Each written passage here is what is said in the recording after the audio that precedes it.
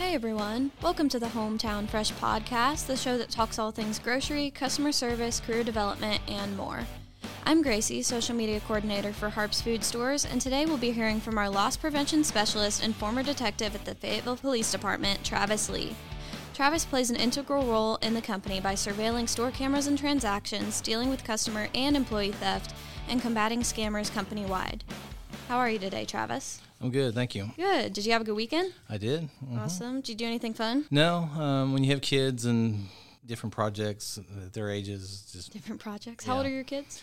14, 18, and 20. All girls? Mm-hmm. All girls.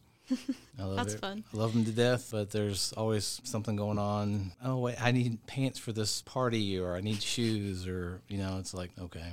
Yeah. So I just kind of do my own thing and, let the girls do what they need to do.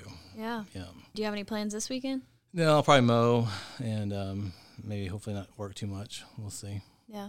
Good. Cool. Mm-hmm. Well, today I think we're going to be talking about catching hot checks and kind of POS 101.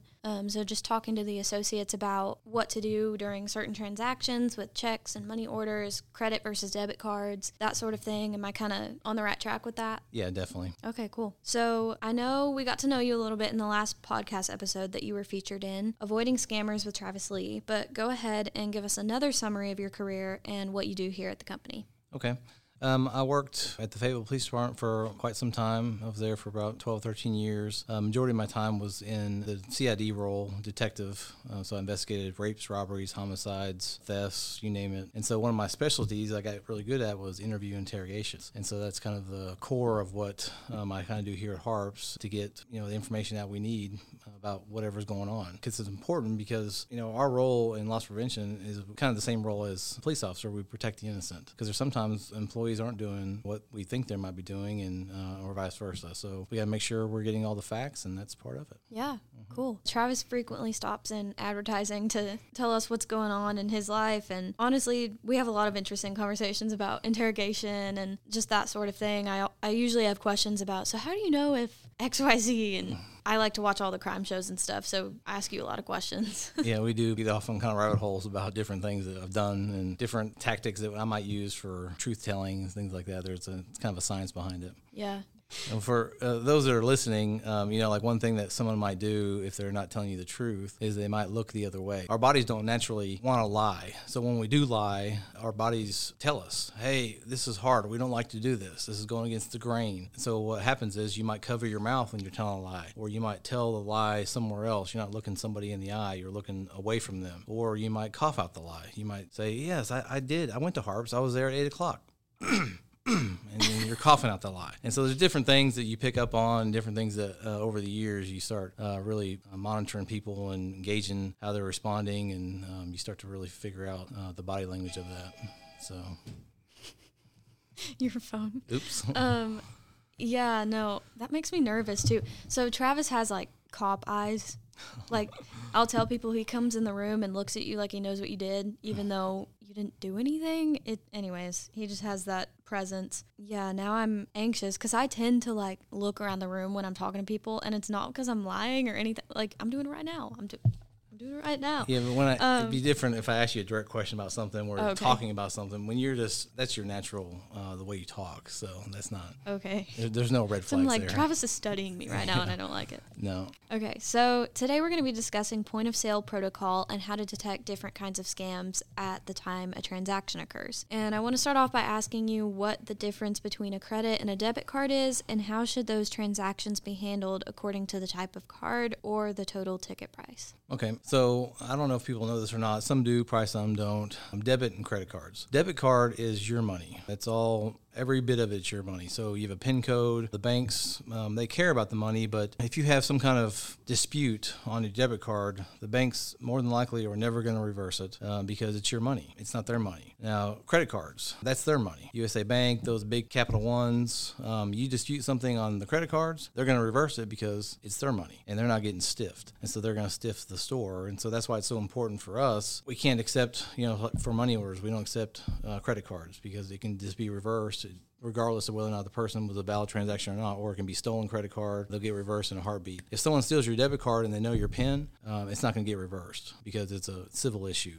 It's a long story, but that means they know you well enough to know the PIN, and the banks aren't going to reverse it. It's just not going to happen. And so different transactions that require an ID, for example, like if we have a large order that comes through 9 o'clock at night and someone's paying with a credit card, you might go ahead and ask for an ID, especially if it's over a certain dollar amount. I'd say $200-$300 for sure. Ask for an ID. Even though we ask for an ID and we still confirm that that ID and that picture is them and then the name on the card matches everything, they can still reverse it, but it gives us a better leg to stand on if we were trying to fight the battle of this reversal. So now we asked for an ID, we confirmed it was their card, it got chip read, all that matched, everything should be good, we shouldn't lose this. Mm-hmm.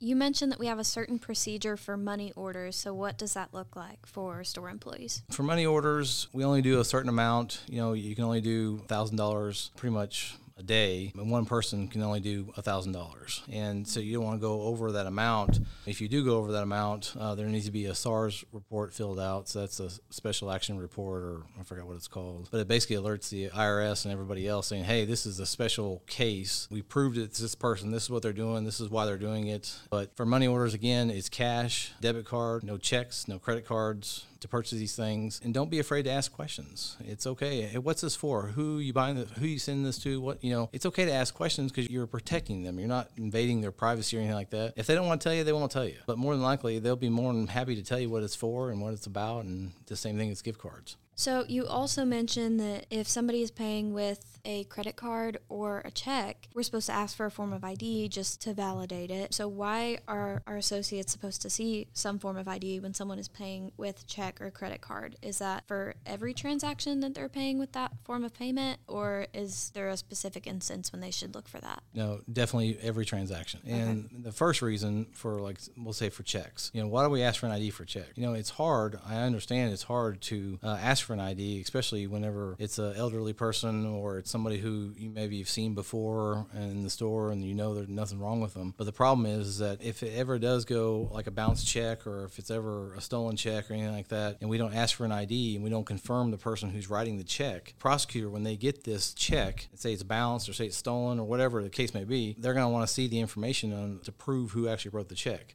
Mm-hmm. Because so when we ask for the ID, we match the name on the check to the government issued ID, and then we write down the information, their address, their date of birth, and of course if the name's the same, you don't have to write down the name. You just confirm that the ID shows that this is the name that's on the check, and so now you're telling the prosecutor that this person was the person who wrote this check. He owns this check. He or she owns this check. And so now if it does bounce, they have all the proper information to prosecute this person for the hot check. If we don't have that information and say they just wrote on there part of an address, or sometimes we see there's not even a name on the check, but there's not the proper information as a prosecutor to prosecute this, and they don't know if it's the right person or not, how can they prosecute the case? They can't. Yeah. And so that's why we asked for the ID. And the confrontation part of it's hard because you're basically telling the customer, I don't believe you're telling me who you are. Yeah. And that's where you can easily, once you understand why we're doing what we're doing, because a lot of associates don't know. Why do we have to ask for an ID? I need to see your ID? And then they might just barely glance at it and then put it down. They don't write any information down. They do nothing because they weren't properly trained. And we just need to understand why we're doing what we're doing there at the POS. Mm-hmm. Yeah, that's like... if I ever use a $50 or $100 bill and I see an associate like hold it up to the light, or I see them use that pen to check and make sure it's real, I know it's real, as far as I know it's real, but then I always get that little bit of like, oh, they think I'm lying. Exactly. And but that's, I understand why they have to do it, but I'm glad they're doing it and not just like taking it at my word. Because what if I was scamming them? And it's hard. I get it. I know. I've been a cashier before, and I remember having to ask people, hey, can I see your ID? And you get like the...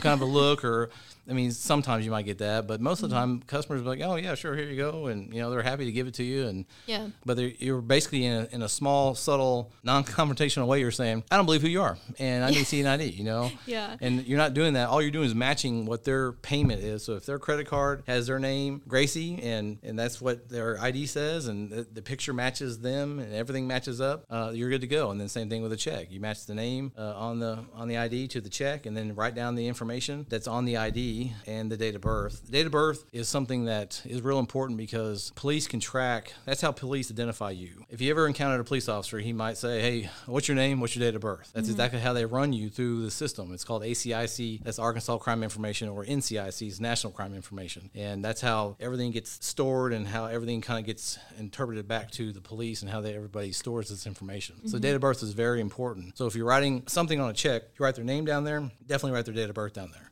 Address is not as important, only to the fact of that's what their address was and that's what it says on the ID. People's addresses change. It happens, but it's still important to write down the information.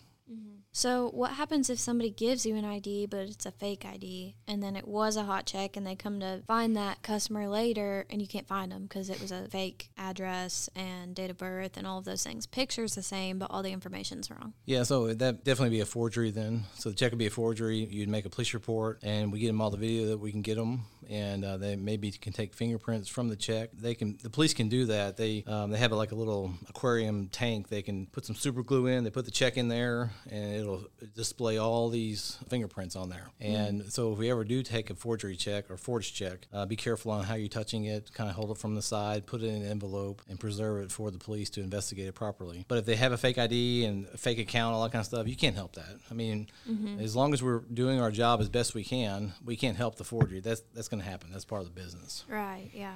So for some of our listeners who may be wondering, explain to us what a hot check is and how to tell if someone is probably trying to give you a hot check at the register. Well, there's really no true way of determining if someone has a hot check. Basically, a hot check is basically not having enough money in the account when they write the check, essentially. The bill is $48 and you have $28 in there. You wrote it for $48. It's going to bounce. It's a hot check. And so, in the flip side of that, if we don't write down the proper information, though, on the check from the person who's writing it, and when it goes to the prosecutor is going to say, no, thank you. They're going to deny it, and we're out the money because he doesn't know who wrote the check, and we didn't do the proper information and take the information. And so, but the only thing I'd be suspicious on for a hot check would be 9 o'clock at night, 9:30 at night. It's getting close to closing time, and someone's got a full cart of groceries. You know, it's like $300-400 worth of groceries, and they're writing a check, and they're 20-something years old. Nobody in their 20s is writing a check. And especially, I write checks. Yeah, you might write checks to businesses maybe when you're mailing it for bills, things like that, but very rarely do people in their 20s and their 30s even. I don't write checks ever. I don't know when last time I wrote a check at a store. It's such a pain, and most people have cash or debit or a credit card. And so if it's 9 o'clock at night and it's a cart full of groceries and they have a check, you might just refuse it or call me, or you ask for a second form of ID. So you ask for an ID, you match everything up, and then you say, hey, can I see a second form of ID? And a second form of ID is a credit card, anything, a library card, anything with their name on it. And that would give you an idea of that's probably a legitimate check. We can't tell for sure if it's hot or not, but we can reasonably say this is the person who's writing the check. Yep, got them in the bag. That second form of ID. Yeah, because most people, whoever's listening, you know, everyone has another form of ID. Some form of ID has your name on it. People who are thieves and forgers, they don't. They never have another form of ID on them. They might have one form of ID because it's stolen, but they never have a second form of ID ever. So it's okay to ask that. I need to see another form of ID, especially if we're protecting harps. You can always blame me. You can say, well, loss prevention requires us to do this. You know, I can get them on the phone if you want me to. You can talk to him personally, and I'll answer the phone and I'll talk to them, and I'll take all the blame. That's hilarious. So, side note, my mom used to say that to me when I was a teenager. If I didn't want to go somewhere, I could blame it on her. So I would be like, my mom said no, and they'd be like, you're 17 years old, and I'd be like, darn, Sorry. those dishes. Yeah, so kind of like that, blame Travis. Yeah. I also have another side story. So my family is big on, or used to be big on pranking. Like, we're really good at it, but kind of too good at it. So one year for April Fool's Day, my dad pranked my mom he had a cop buddy. So he calls this guy. He's like, hey, can you come to our place of work and arrest my wife and tell her, like, you're under arrest for writing hot checks all over town, like, blah, blah, blah. We got to take you down to the station. So he did. He put my mom in handcuffs, put her in the back of this cop car. And my dad was like, no, she didn't do anything wrong. He's playing the whole part, you know? And he goes inside with this cop friend, and they're both like, hee, like, snickering. Let my mom sit in there for like 10 minutes, thinking that she had gotten caught for hot checks or something. And she was like, I'm not writing hot checks. And they were like, yeah, tell that to the judge, you know? Like, That was just a side story, but we're talking about it, so it made me think of it. Yeah, I've had people ask me to do stuff like that. I usually tell them no, because there's a whole slew of reasons why I wouldn't do that unless I really was really close to the family. Okay. And so very few, actually, I don't think I've ever done it. I've never just false arrested somebody just for the fun of it, just because someone wanted me to play a prank on them. Only because you just get in that sticky situation. You're not above reproach. Officers have to be above reproach on everything, so they can't be faking anything. They can't be, if you really want to get down to the business of a cop, and that's kind of how that is. So anyway, there's more to it than that. But good thing I don't know that cop's name. Yeah. Good thing I didn't out him just now. Mm-hmm. No, that's funny. Back to the hot checks. What constitutes prosecution for hot checks? Like how does that whole process work? So somebody writes a hot check, goes to the bank says, hey, we don't have enough money in here. They send it back to the business who took the check. Now we have this check it's worthless pretty much because it says there's not enough money in there. So then you send it to the prosecutor to get payment for the check. So it goes to the prosecutor. The prosecutor looks at the check and has no information on there, and all it is maybe just a signature, a name, and it's $348. They don't know who wrote the check. They don't know if it's the owner. They don't know if it's forged, and they're not going to waste their time. They're going to say this is gone, and they're going to kick it out, and they're going to refuse to prosecute it. And so if that's the case, then we're out that money right there. There's nothing we can do to get the money back unless we, of course, sue them, and that's not going to happen. And so that's why it's so important to make sure we take the proper information to get all the information to the prosecutor for a hot check. And basically, a hot check, all it is just a check that didn't have enough money in the account when it went through to the banking system. So then if the prosecutor isn't able to find the person who wrote the check, that money's just gone, like into thin air? Yeah, it's lost money is what John Ring says. Sucks. How does the prosecutor get the money back for the victim in the case that they are scammed with a hot check and they're able to find the person who wrote it? So the person who wrote the hot check, most of the time it's unintentional. I'd say most of the time. Some people probably know it, and they're trying to hopefully get enough money in there to cover it when it does go through. But they'll get arrested. And so the prosecutor will get a warrant for their arrest, and they'll be arrested for a hot check. It could be $2, it could be $10, whatever the amount is, $300. And so then part of their restitution is that they pay the city back the money, and then the city will write us a check for that. Yep. Okay. So, oh gosh. Can you get arrested for a $2 hot check? Yeah. Dang. It's a Class A misdemeanor. Yeah. Interesting. Let's talk about the difference in hand keying credit cards versus swiping or using chip read. What is appropriate for associates to allow and why? Yeah, the credit card, again, is one of those funny things. If is there any kind of discrepancy whatsoever and the credit cards don't like it, they'll just gonna reverse it. And they have that power, they have that ability. They'll take the money back from us, and there's nothing we can do about it. So when somebody hand keys a credit card, that means the stripe on the back of it is not working, and that means the chip is not working. There's a reason why we have those safety protocols on there, because it means it's a good card. It could be stolen, yes, and that's part of business too. So if I steal your credit card, the chip will work and the stripe will work. But another way I steal your credit card is I'll steal your number off your card, then I'll make my own card, and I'll have some fake magnetic strip on there with a fake chip. None of those work, and you're like, man. And so you take this stolen credit card that's fake, the chip won't work, the stripe won't work, and you say, you're going to have to hand key it in. And the cashier's like, okay, I'll hand key it in. Well, the number's going to work because it's the good number. It's a stolen number. They don't know that. And so when we hand key any credit card win whatsoever, if we get a chargeback on it, we lose it immediately. It's like we don't even dispute it because you can't do that. That's not part of the safety protocol. It has to be chip read, it has to be swiped, one of those two things. That means if the person now still has a credit card and they dispute it, we have some kind of leg to stand on sometimes, but most of the time we lose it regardless. So what happens if I take my legitimate credit card to Harps next door and I do the chip read, it's not working, so like, okay, try and swipe. The swipe isn't working, and who knows why. So if I'm like, I don't know what's going on, can you just hand key it in? Are they allowed to do that? No, or? Absolutely not. Okay. Yeah, you say, I'm sorry, I got to have another form of payment. Okay. And guess who you can blame right here? Blame me. I'm sorry, loss prevention does not allow us to do this because it's one of our policies. And there might be an exception in there somewhere down the road. So say you have the store manager and he knows this person personally and everything else, and he can vouch for him. He's a store manager. He can do that. That's part of being a store manager. I wouldn't recommend it, but if he so chooses to do that, then hey, that's okay. He knows this person. They know it's a good account. They haven't issued with the card. That'd be a one exception. But just some random person, the manager, approving that? No. That's not their store. They better get a hold of the store manager first and get permission. Yeah.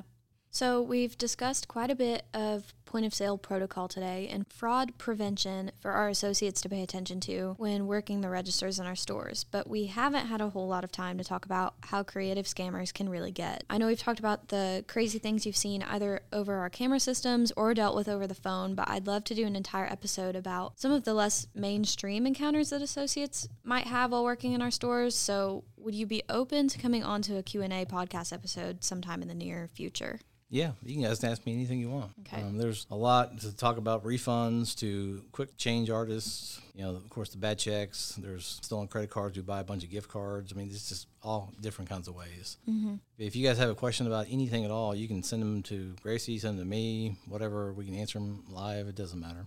Yeah. Anything. I think that would be a cool episode because I did do a Q&A with advertising where it was just general questions about the company, like pretty broad, and it ended up turning kind of goofy. Like people had, how much wood could a woodchuck chuck if a woodchuck, and we were like, fine, we'll answer it, we'll get funny with it. We'll ask AI what they think and like whatever. But I have people all the time come up to me and say like, so do you get to see the store cameras? Do you get to see this? And I'm like, no, but I know the guy who does. And so they have questions. Mm-hmm. So does he do this? Has he ever seen this? What's the craziest, that sort of thing. And so I think that would be a really popular episode, and we would get to talk about in-store scam artists and traveling con artists and shortchanging. We were just talking about that in advertising this morning, how when we worked, I was never a Harps employee like in the grocery store, but I did work POS systems, and like I waited tables, and I worked at a pizza place once. Like I've done the whole like register thing. We were talking about how we hated when somebody would give us cash for something, and we'd be like, okay, beep, beep, boop. We'd put it in the thing and tell us how much change to give them, and then they'd say, oh, I have a nickel. Put your nickel in your pocket. Like I don't want to have to redo this.